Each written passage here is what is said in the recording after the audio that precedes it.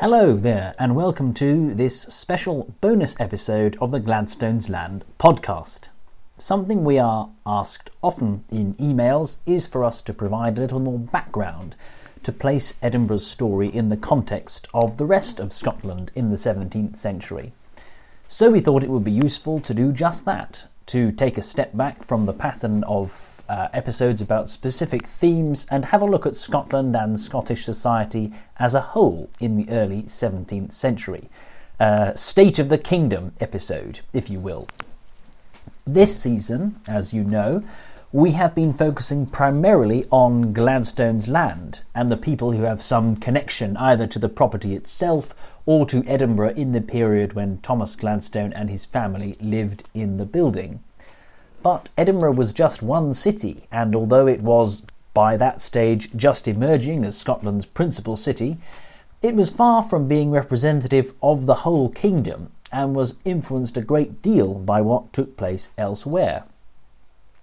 So today, we're going to fill in some of the background to the drama in which Edinburgh played a key role, and paint a general picture of the Kingdom of Scotland in around 1600. We will take a canter around the country looking at the geography of the different regions and have a discussion about the state of the economy, royal government and culture. This is not going to be a narrative chronology of the events of the period. We've done quite a bit of that actually, I think, in the rest of the podcast. So I don't want to be repeating myself or ourselves. Instead, we're going to talk about where people lived, how they lived, and how they interacted with each other in the rest of the country. Now, I am not a social historian, and so some of this may not be as thorough as some listeners would like, but I hope it will be interesting and should fill in some details in the story of Scotland that we have discussed over the past episodes. And as our intention for the new series of the podcast is to go beyond Gladstone's Land and look at some other National Trust properties, this should hopefully be useful preparation for that. Does all of that sound good to you? I hope so. Well, let's get started. I'm going to begin with a quotation from Rosalind Mitchison's book Lordship to Patronage, Scotland 1603 to 1745, a volume in the New Edinburgh History of Scotland, which gives us a good mental image of Scotland in our period, while providing at the outset a helpful point about comparisons. She says this: "The obvious development of the bonds between Scotland and England has had a misleading effect on the study of Scottish history, forcing constantly comparison of the institutions, economies and achievements of the two countries. England in 1603 was not yet the richest part of Europe, but was certainly one of the richer and more powerful individual states. By contrast, Scotland was poor, only loosely held together in terms of government and, though responding to the main movements of the day in terms of law, institutions and religion, still peripheral to the life of Europe. It is more fruitful to look at her in the company of the less developed parts of Northern and Western Europe, Scandinavia, Ireland, Poland, Portugal or Castile, than to draw comparisons between her and England." End quote.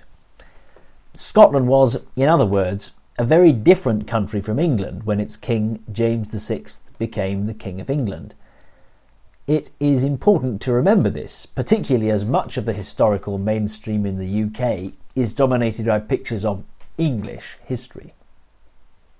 So, let us look first at Scotland's geography. The landscape is always an important influence over the development of a country and its people, and Scotland is no exception. Scotland in 1600 had broadly the borders that it has today. For the most part, the border with England, Scotland's only land border, was fixed at the line from the River Tweed in the east to the Solway in the west, which had been set by the Treaty of York in 1237.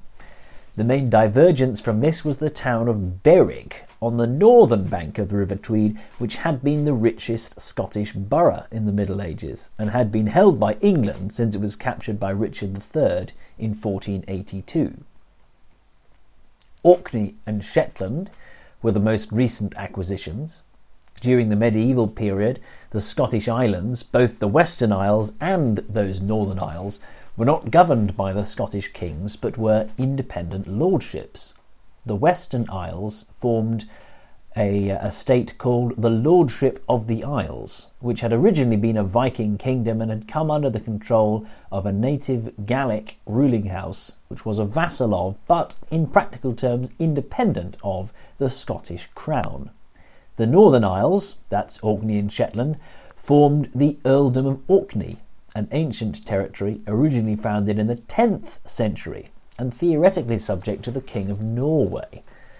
Both of these had come under nominal Scottish control in the 1400s, but royal authority was still thin on the ground in these two fringe regions.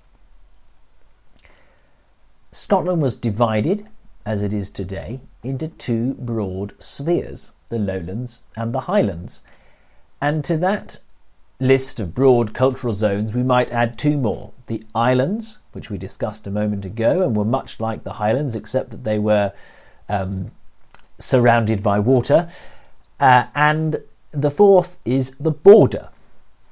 The dividing line between the Highlands and the Lowlands was not, as is often thought today, a straight line somewhere above Edinburgh and Glasgow.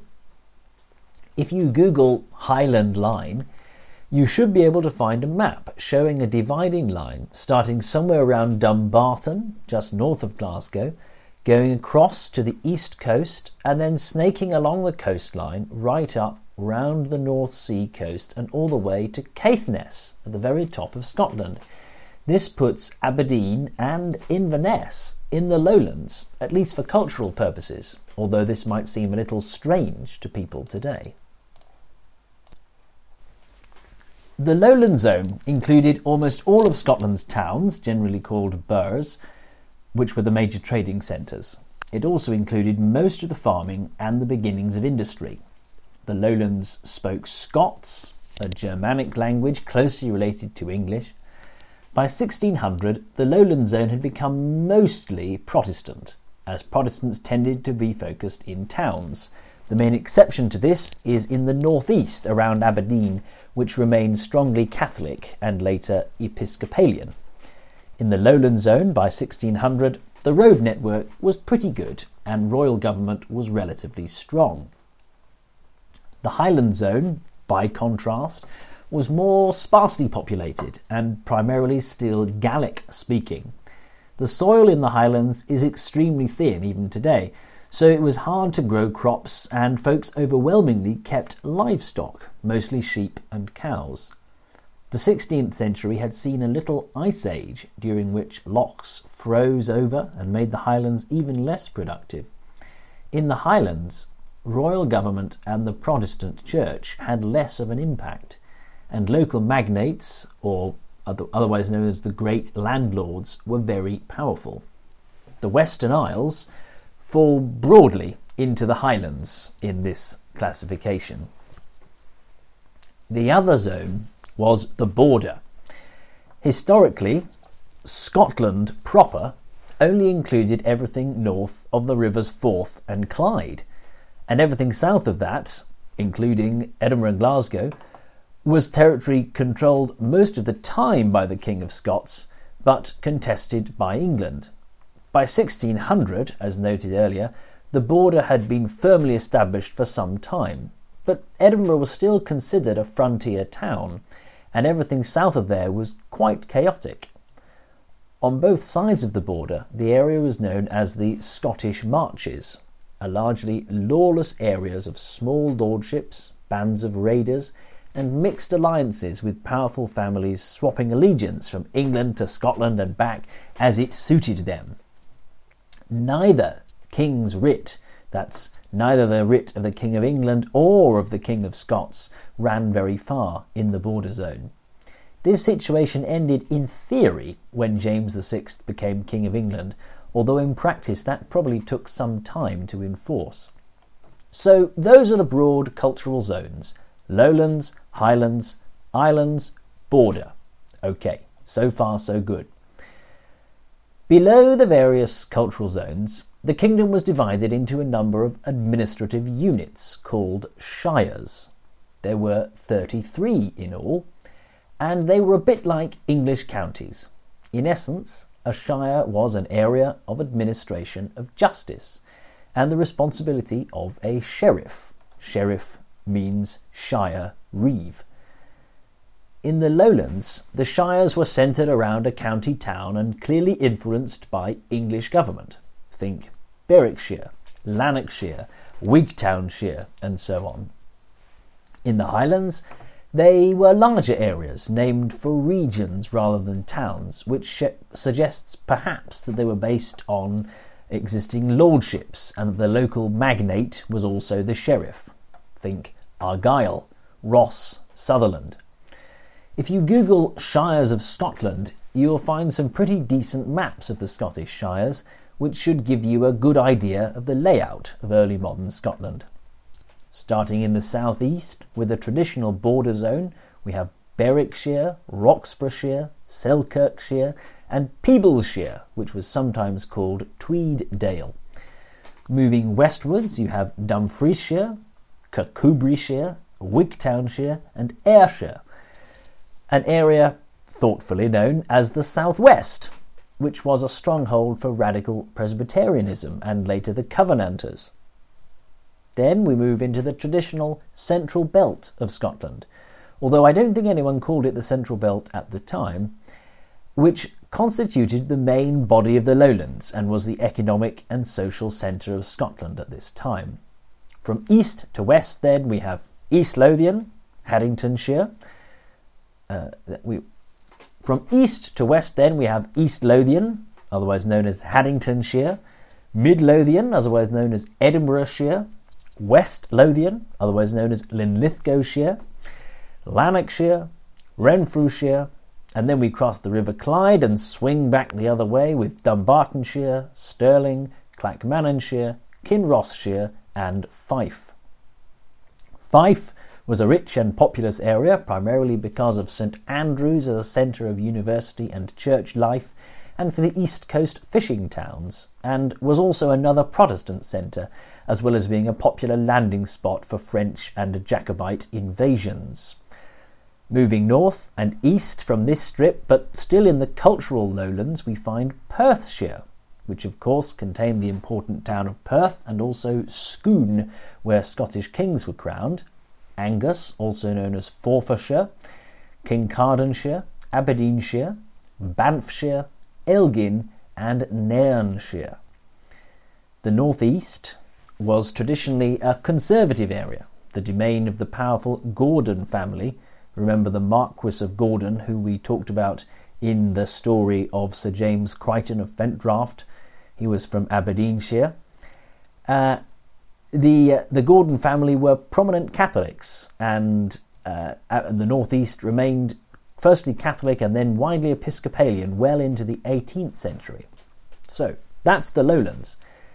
To cover the highlands, we can start in the very northeastern tip of the kingdom in Caithness, then sweep down through Sutherland, Cromartyshire, Rossshire, Invernessshire, Argyllshire, and finally Bute, which included the Isle of Arran. An example of how these Highland shires were formed out of old lordships can be seen in the bizarre reality that the Western Isles were divided between the shires of Ross and Inverness. If you look on your handy map, you will see that Lewis belongs to Ross, but Harris, Eust, Barra and Skye belong to the Shire of Inverness. You don't by any means need to remember all these counties, but I find them quite useful to give you at least an idea of which part of the country something took place. Like I keep saying, if you're not sure, just consult your handy map. Okay, that's geographical regions. What about the settlements? There were a number of towns in Scotland, and these were generally called boroughs.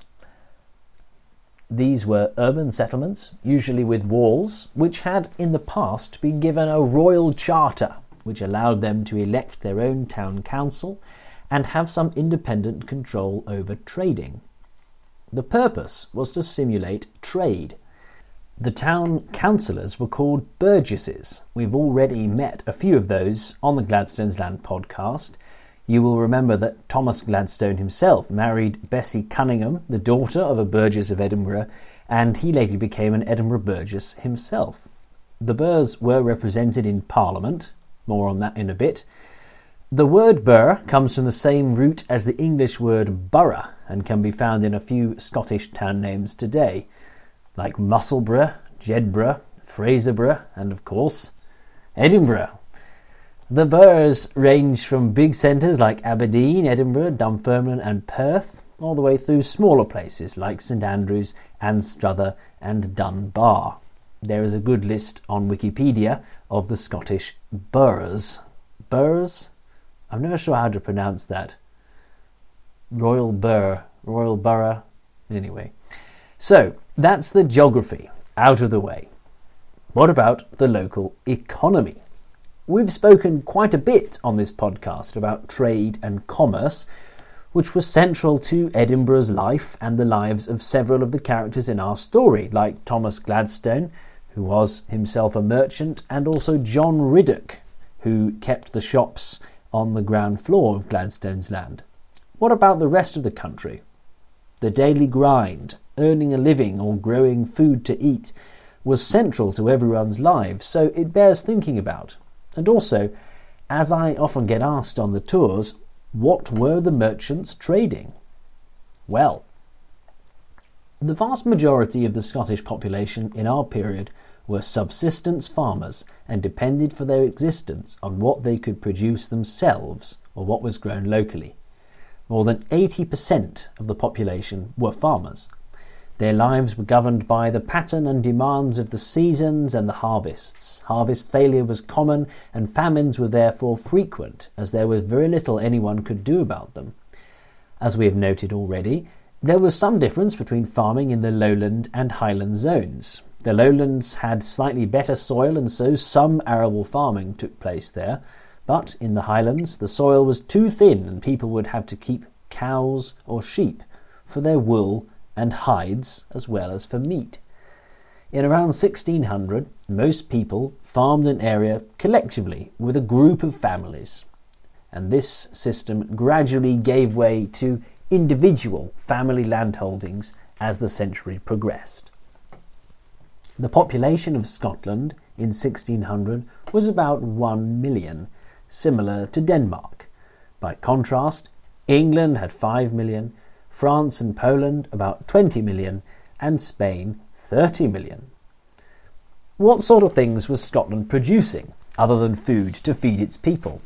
Well, mostly a range of raw materials is the answer. Most of Scotland's exports at the time were things like wool and cloth, salt, herrings and other fish, animal hides and coal. I can give you an example from my own master's thesis about a 16th century landowner, the Knights of St. John. The Knights held lands across Scotland from which they collected rents, and they also exported salmon from their estates in Kincardineshire. Have a look on that map if you're not sure, and ran a coal mine near Linlithgow. Our friend Sir James Crichton, Gladstone's Land resident in 1635, had his castle burnt down in a dispute over fishing rights in Aberdeenshire, which gives you an idea of how lucrative the export of fish must have been. Another interesting commodity that Scotland exported in the early modern period was soldiers. Scotsmen were famed across Europe as warriors, and many served in the armies of European leaders as mercenaries. Many Scots were involved, for instance, on the Protestant side in the 30 Years' War, fighting in the armies of France and the Dutch Republic. In addition to these exports of raw materials, Scotland was starting to develop the beginnings of industry. We've already mentioned coal mining.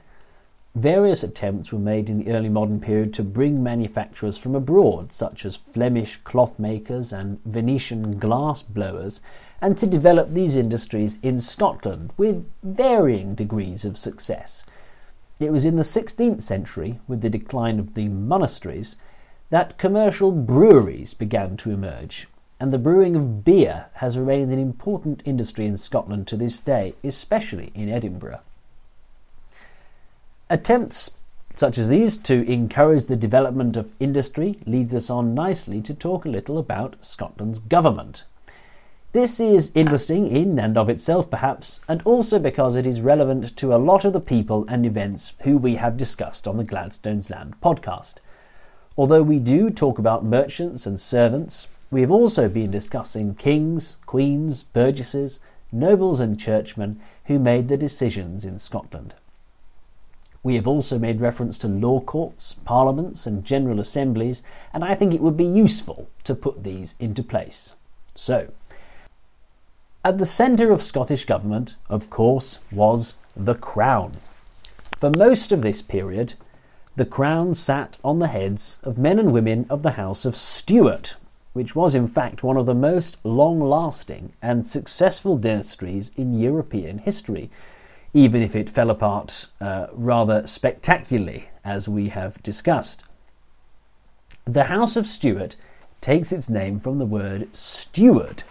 They were descended from a knight called Walter Fitz-Alan, descended from a family originally from Brittany, who came to Scotland during the reign of David I in the 12th century, and was appointed as the first hereditary steward of the kingdom, an official who managed the king's household. Think Denethor of Gondor in Lord of the Rings. The family came to adopt Stuart as their surname, and a couple of centuries later the sixth steward, Walter Stuart, was married to Marjorie Bruce, the daughter of King Robert the Bruce. Walter Stuart and Marjorie had a son, who they tactfully named Robert, and when Robert the Bruce's son, David II, died childless in 1371, this Robert Stuart became King of Scots. From then until 1714, that's over 300 years, the Stuarts ruled Scotland in an almost unbroken line of parent to child. Robert III, his son James I, his son James II, his son James III, his son James IV, his son James V, his daughter Mary, friend of the podcast, her son James VI, who became King of England, his son Charles I, unfortunately beheaded, his son Charles II, his brother James VII, who was deposed in the Glorious Revolution, his daughter Mary II, and her sister Anne. This is a remarkable run of staying power. Consider that in the same period, England changed its ruling house 6 times, 5 by a violent coup, and once by running out of heirs and handing the throne to the Stuarts. It is sometimes observed, usually, no doubt, by slightly sneering English historians, that the Scottish crown was weak, constantly under the sway of noble families more powerful than the ruling house, and exercised little central authority over the rest of the kingdom, in comparison to the English crown, which by the 16th century had a large and efficient burgeoning bureaucracy. And this may be partly true. There is no doubt that large parts of Scotland were controlled by noble families who were almost like kings in their own regions, and that the Scottish government was smaller and poorer than its English counterpart. But, as historians such as Jenny Wormold and Michael Brown have observed, there may have been more to this than meets the eye. The Scottish crown was weaker and poorer because it didn't need to be as controlling. Society was less stratified. That is, there were not as many different ranks. The kingdom was smaller, so a complicated machinery of administration was not so important. And crucially, the relationship between the crown and the magnates was probably more nuanced than a simple story of overpowerful nobles walking all over weak kings. Royal government was mostly concerned with keeping powerful nobles within the framework of the kingdom. Yes, many of them could rival the king in their area, but few of the great families were ancient in any real sense that implied an independent power base. Most had been elevated relatively recently with the aid of the crown, or were in fact junior branches of the House of Stuart, like the Albany Stuarts or the Darnley Stuarts. So the magnates owed the crown for their positions. The likely outcome of all this is that although various magnate families tried to control the king, there was widespread general agreement over who the king was. The Gordons, the MacDonalds and the Douglases did not try to seize the crown for themselves in the way that the Lancastrians, the Yorkists and the Tudors did in England, or for that matter the de Guise or Navarre did in France. This picture belies a greater degree of political sophistication than the picture of a weak king being pushed about by his nobles supposes. Honours, status, land and power all ultimately flowed from the crown, and both king and nobles remembered this and had a reasonably easy peace governing in partnership. One key feature of royal government in Scotland in the 16th centuries is minorities, i.e. kings or queens coming to the throne as children. All four of Scotland's 16th century monarchs were crowned as children and had long minorities. We started the first episode of this podcast talking about the Battle of Flodden when James IV was killed. This left his son James V to ascend to the throne aged 1. James V himself died just 6 days after the birth of his daughter, who was Mary, Queen of Scots. You may remember from our episode on MQS that she spent much of her minority physically out of the country in France. And of course, Mary was deposed by the Lords of the Congregation during the Reformation, and they installed her 13-month-old son as King James VI. During a minority, the kingdom would be ruled by a regent, operating with some kind of council that was meant to represent the community of the realm, i.e. all the important interests in the country. And this is the principal means by which noble families sought to control royal government. They did not need to depose the king or queen, generally speaking. They just needed to control the regency administration and have custody of the child king or queen himself, what was referred to as controlling the king's person. The only times that opposition factions sought to overthrow an adult king or queen, they did so by capturing the heir to the throne, declaring them the new king, and fighting the old monarch in the name of the new puppet one. Something like this happened in 1488, when opponents of James III rallied around his teenage son, who was to become James IV. And it happened again in the Reformation, when the Protestant lords of the congregation fought in the name of the baby James VI against the supporters of his mother, Mary, Queen of Scots. Okay, I think that's just enough about technical detail of the Renaissance Scottish crown. Let's move on before we go down too many rabbit holes. Around the king, there was a council of advisors. There were a few great offices of state which were royal appointees.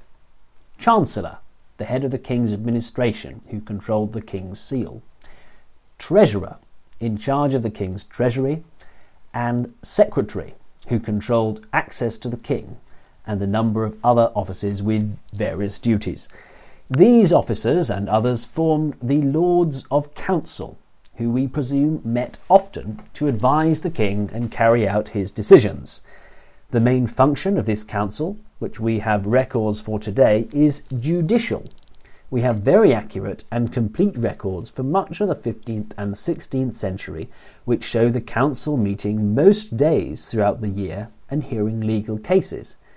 Not all members of the council attended each meeting, or sederunt, from the Latin word to sit.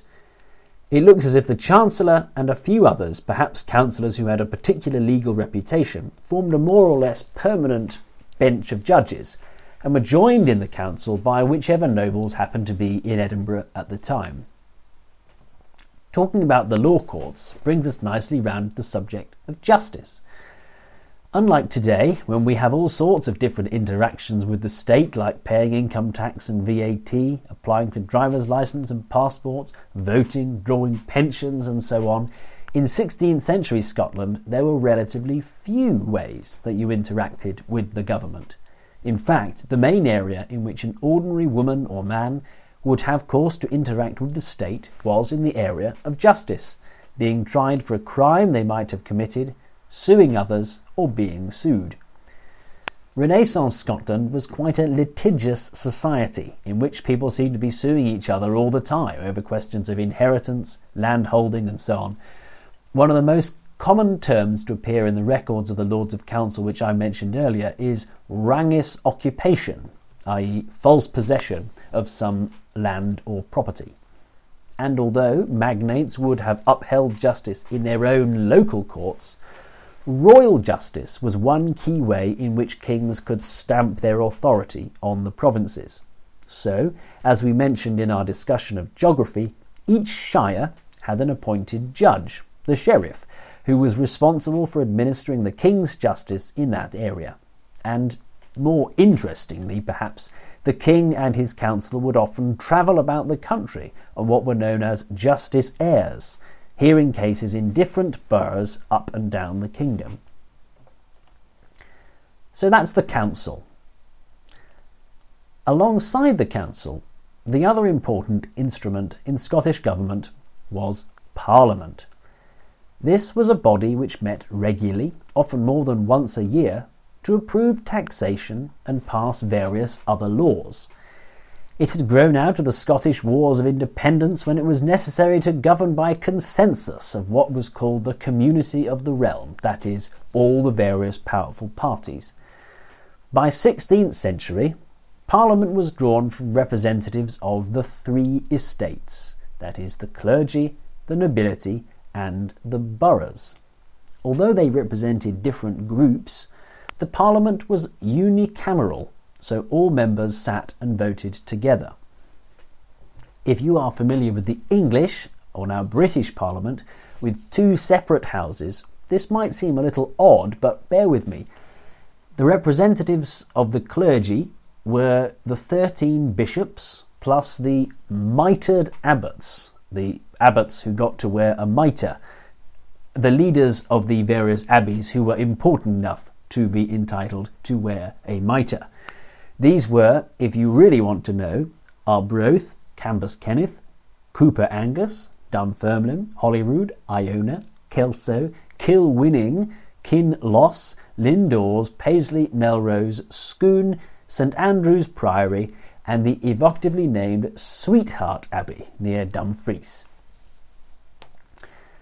The nobles included a small smattering of dukes and earls, the traditional old nobility, and a new class of peer, the Lords of Parliament, people given a peerage by the king to allow them to sit in Parliament, and the Shire Commissioners, who were effectively like English MPs elected by the county constituencies.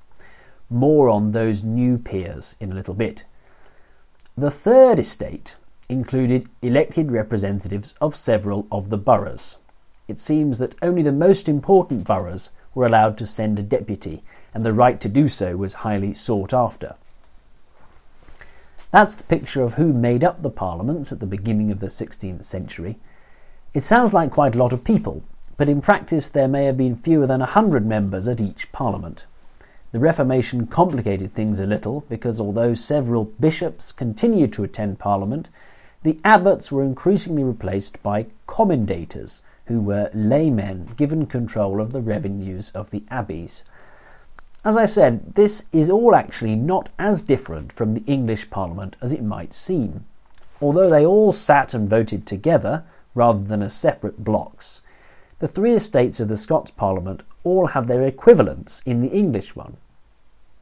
Bishops and mitred abbots sat in the House of Lords, so the first estate are there. The rest of the House of Lords was made of the aristocracy, the second estate, and the House of Commons comprised two representatives each from every shire and borough in England, which are roughly equivalent to the Shire Commissioners and the Borough Commissioners in the Scottish Parliament. The differences are minor. The point is that although the system was not democratic, it did mean that the whole community of the realm, or at least the groups who had money and influence, were involved in some way in the government of the kingdom. There's a really good website about the Scottish Parliament, if you are keen, as I'm sure you are, called the Records of the Parliaments of Scotland, run by the University of St Andrews, which provides transcripts of all the acts and proceedings of all the parliaments from Alexander II all the way through to Queen Anne. One of the most interesting points to look at is the list of attendees. For instance, in the Parliament held in October 1579, we can see that the Sederunt, the list of attendees, is divided into 6 bishops, 15 commendators, 10 earls, 7 lords of Parliament, and 28 burgesses, 66 men in all. The managing committee of Parliament was a group called the Lords of the Articles, which seems to have been not entirely different from the Lords of Council which advised the king, and in fact many powerful figures served on both bodies, suggesting that they were there trying to direct Parliament to do the king's bidding. I fear I have banged on about the apparatus of government a bit too long now, so I'll leave it at that, but just make this final point. The period we cover in the podcast, the 16th and 17th centuries, saw an explosion in the size and reach of government. Royal government became increasingly rich and more sophisticated and developed a larger and more complicated bureaucracy to manage all this. We talked about this a bit with Nicole in the episode on Mary Queen of Scots when she talked about the rise of the secretary, what we might think of as the monarch's chief minister, running the executive branch of government. Partly the Reformation was responsible for this. The decline of the monasteries and removal of bishops as senior councillors meant that there was room for new men and not lots of new land able to endow them, and allowed for the rise of a new class of professional lay bureaucrats. But also, there was just many more opportunities as government grew. Things like foreign embassies, the distribution of church lands, local enforcement of royal justice, the new Shire Commissioners, and the burgeoning civil service allowed the promotion of the king's favourites. This led, in the course of the 16th and 17th centuries, to the creation of a new aristocracy, largely drawn from local small landowners and city burgesses. James VI doubled the number of Scottish peers, and his new nobility looked to the crown rather than a local power base for favour and advancement. It's a bit, for those who are familiar with French history, it's a bit like the old nobles of the sword versus the new nobles of the robe who were created by the crown. Government was increasingly bureaucratic, by pen rather than by sword. Scotland was still a more violent society than most in Europe. Throughout Europe, the nobility were shedding its traditional military function, and it was no longer taken for granted that a nobleman could command an army. But in the Scottish provinces, local feuding was severe. Local magnates still commanded private armies, and landowners built heavily defended tower houses, like Fentdraft Castle, for instance. Men still travelled with a sizable armed retinue, so much so that in 1591 James VI had to limit an earl to 24 men, a lord to 12 men, and a baron to 10 men. But things were changing. The rise of this new nobility of service, dependent on the crown, began to act as a counterweight to the old magnates. The idea that Scotland was governed by settled bureaucratic government that was increasingly controlled by the king was important, as in 1603 the king was to leave Scotland and the kingdom would never again have a full-time executive monarch running the government directly. Scotland was well practised for this thanks to all those minorities. James VI would boast that he could govern Scotland from London with his pen, and while many Scots would probably have been slightly annoyed by that assertion, he was probably right. Right. That's quite enough about government. Sorry about that. In the last few minutes, I'll talk briefly about church structures and universities, and then we'll have a quick look at Scottish society in general before calling it a day. Deal? Okay. The Church. I'm not going to talk extensively about the Church, as we have covered ecclesiastical politics reasonably well throughout in our episodes on the Reformation, William Struthers, and the Jacobites. But I'll paint a picture of the Scottish Church as it stood on the eve of the Reformation, and then look very briefly at some of the practical changes of Protestantism. Scotland in 1560 had 13 bishops, each of whom managed a district called a diocese. These were the Archbishops of St Andrews and Glasgow, the Bishops of Galloway, Argyll, Dunkeld, Dunblane, Brechin, basically Angus, Aberdeen, Murray, Ross, Caithness, Orkney, and the Diocese of the Isles. The Scottish Church had been known as Rome's special daughter, which meant originally that the Scottish bishops answered to Rome directly and not to an archbishop, although by the 1500s that was no longer true, as the Archbishop of St Andrews was considered the primate of Scotland. As well as the bishops and their cathedrals, there were a number of abbeys scattered across the country, which ranged from great houses like Melrose and Arbroath, which were huge landowners and whose abbots acted, as we have seen, as magnates, all the way down to small friaries in the cities who engaged in a ministry of caring for the poor. Some of these can still be detected in the urban fabric of Scotland's towns, in street names like Blackfriars Wynd in Edinburgh, where the Dominicans would have lived. We've mentioned the Edinburgh Franciscans, or Greyfriars, in this podcast, as they fought a pitched battle with a Protestant rabble on St Giles' Day in 1559. And, as well as cathedrals and monasteries, Scotland was divided into over 1,000 parishes, each of which had a parish church and was the responsibility, in theory, of a parish priest. Church and royal government clashed over the amount of control each should have over the other. Protestantism took hold more in the lowlands, and this served to accentuate the country's divides. The lowlands became increasingly Protestant and therefore in the hands of kirk sessions and ministers in terms of justice at the expense of the old nobility, while the north remained more Catholic under control of Catholic earls, so kinship continued to matter more. Reformation made increased demands on individual personal lives. Both Protestants and post-Reformation Catholics had more rules than the medieval church. Marriage did become freer in the sense that individuals had more choice and freedom to marry without their king's consent, but the Kirk became strict on sex outside marriage, which may not have been such an issue before. The state of the Reformed Kirk on the ground throughout Scotland is slightly unclear. In theory, the Reformed Kirk was meant to have an educated minister in every parish and some sort of school for children. In practice, there were not enough Protestant clergymen to go around. A large number of the old priests presumably came over and became Protestant ministers, but many parishes may have remained Catholic for some years, being the responsibility of a minister covering a very large area, or simply gone without.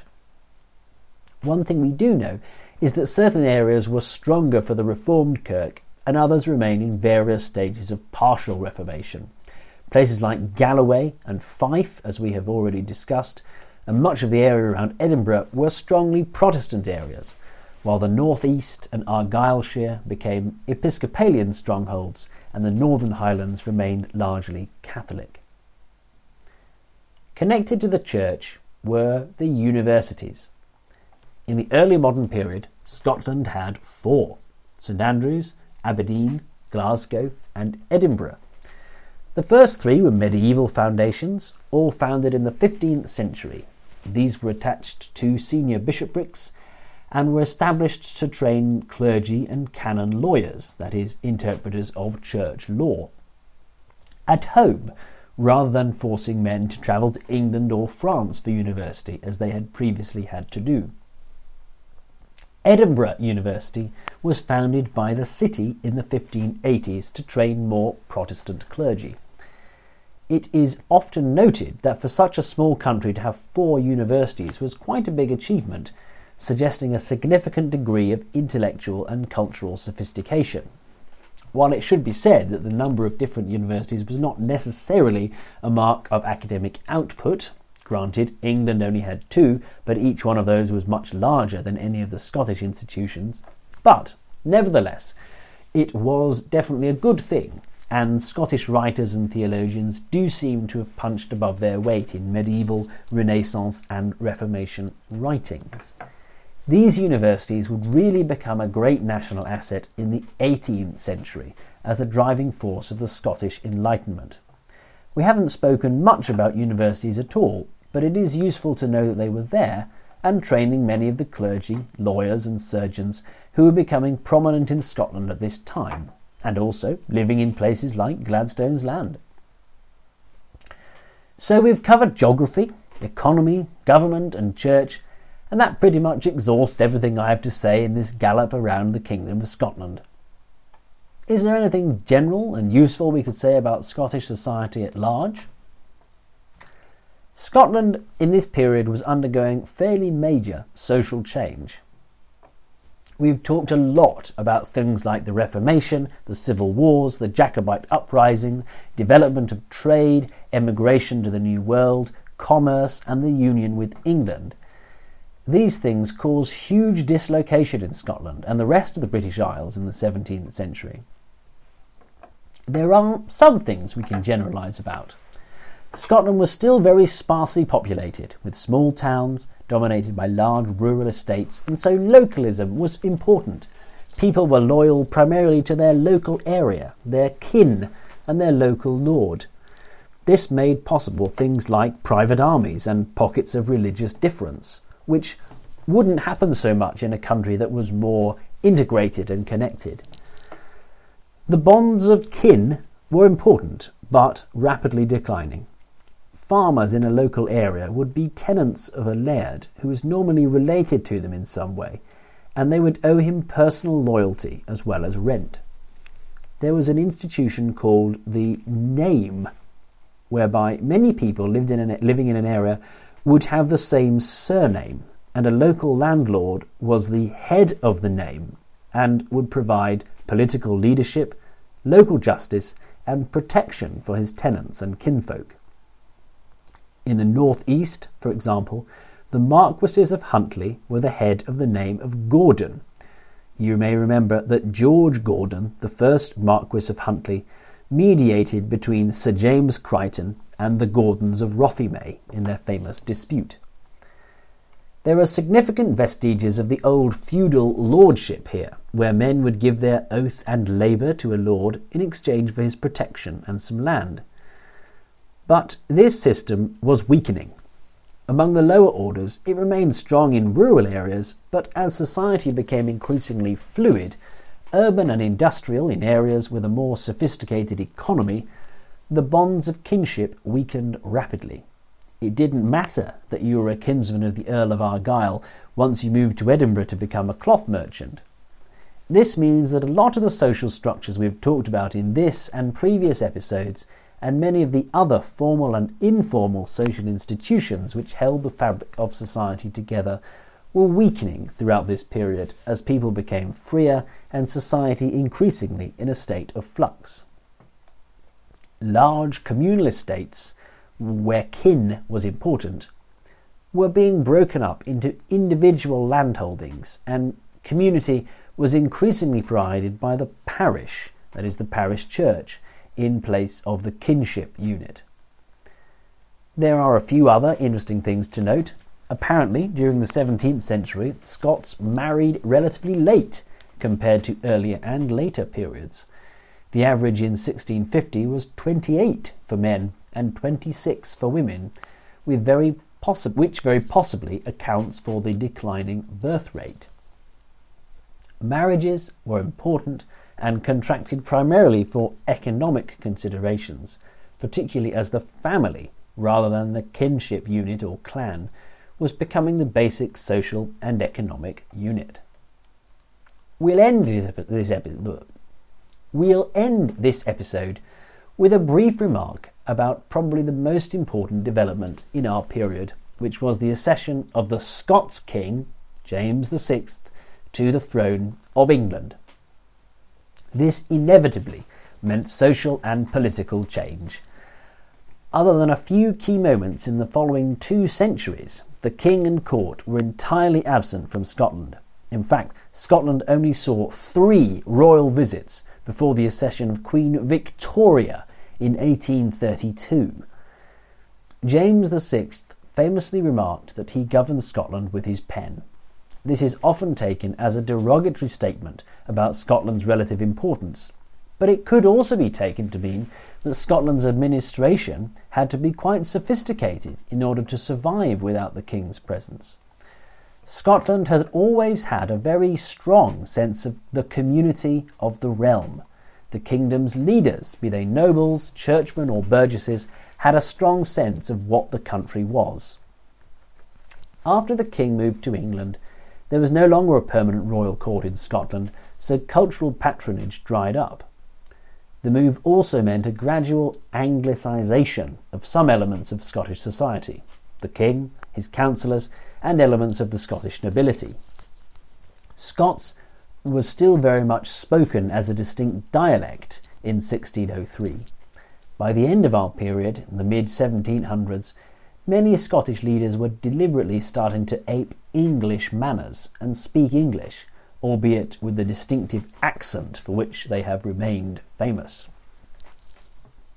If there's one thing we've learned in this series, it is that early modern Scotland was anything but dull and unimportant. We've seen events in Scotland drive the narrative in wider British and European history, and we've seen Scotland and its famous capital enjoying an experience which was both distinctive and fully integrated into the society and culture of Britain and the rest of Europe. There's not much more to say here in this canter round Scotland, and I'm not going to make wide sweeping observations about the Scottish nation in this turbulent century, so I'm just going to leave it there. Thanks again for listening, and well done for getting to the end of this marathon episode. Do tune in when the podcast returns in the autumn to listen to Kate and Holly as they discuss more of the excellent history of Scotland and the work of the National Trust. Thanks for listening, and see you then.